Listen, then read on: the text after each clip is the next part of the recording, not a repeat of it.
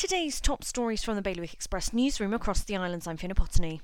Jersey's testing of direct contacts and inbound travellers who are not fully vaccinated is being scaled back to free up testing resources to focus on islanders with COVID symptoms. They will now only be required to have one test.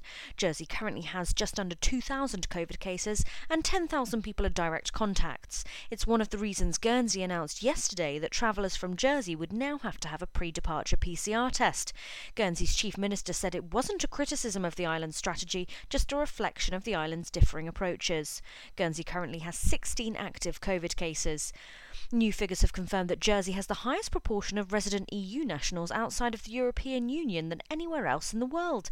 More than 17,000 EU nationals applied for settled status in Jersey after Brexit. That's around 16% of the island's population, double the proportion in the UK. And the Royal Air Force Typhoon display team has been added to this year's Guernsey Air Display. The Typhoon will join an iconic lineup of the Red Arrows, Lancaster Bomber and 2 Spitfires, as well as many more on the 9th of September. For more on all these stories, visit bailiwickexpress.com. Your weather, it's a bit cloudy this morning, but fine and sunny later on, and a top temperature of 22 degrees. Bailiwick Radio News.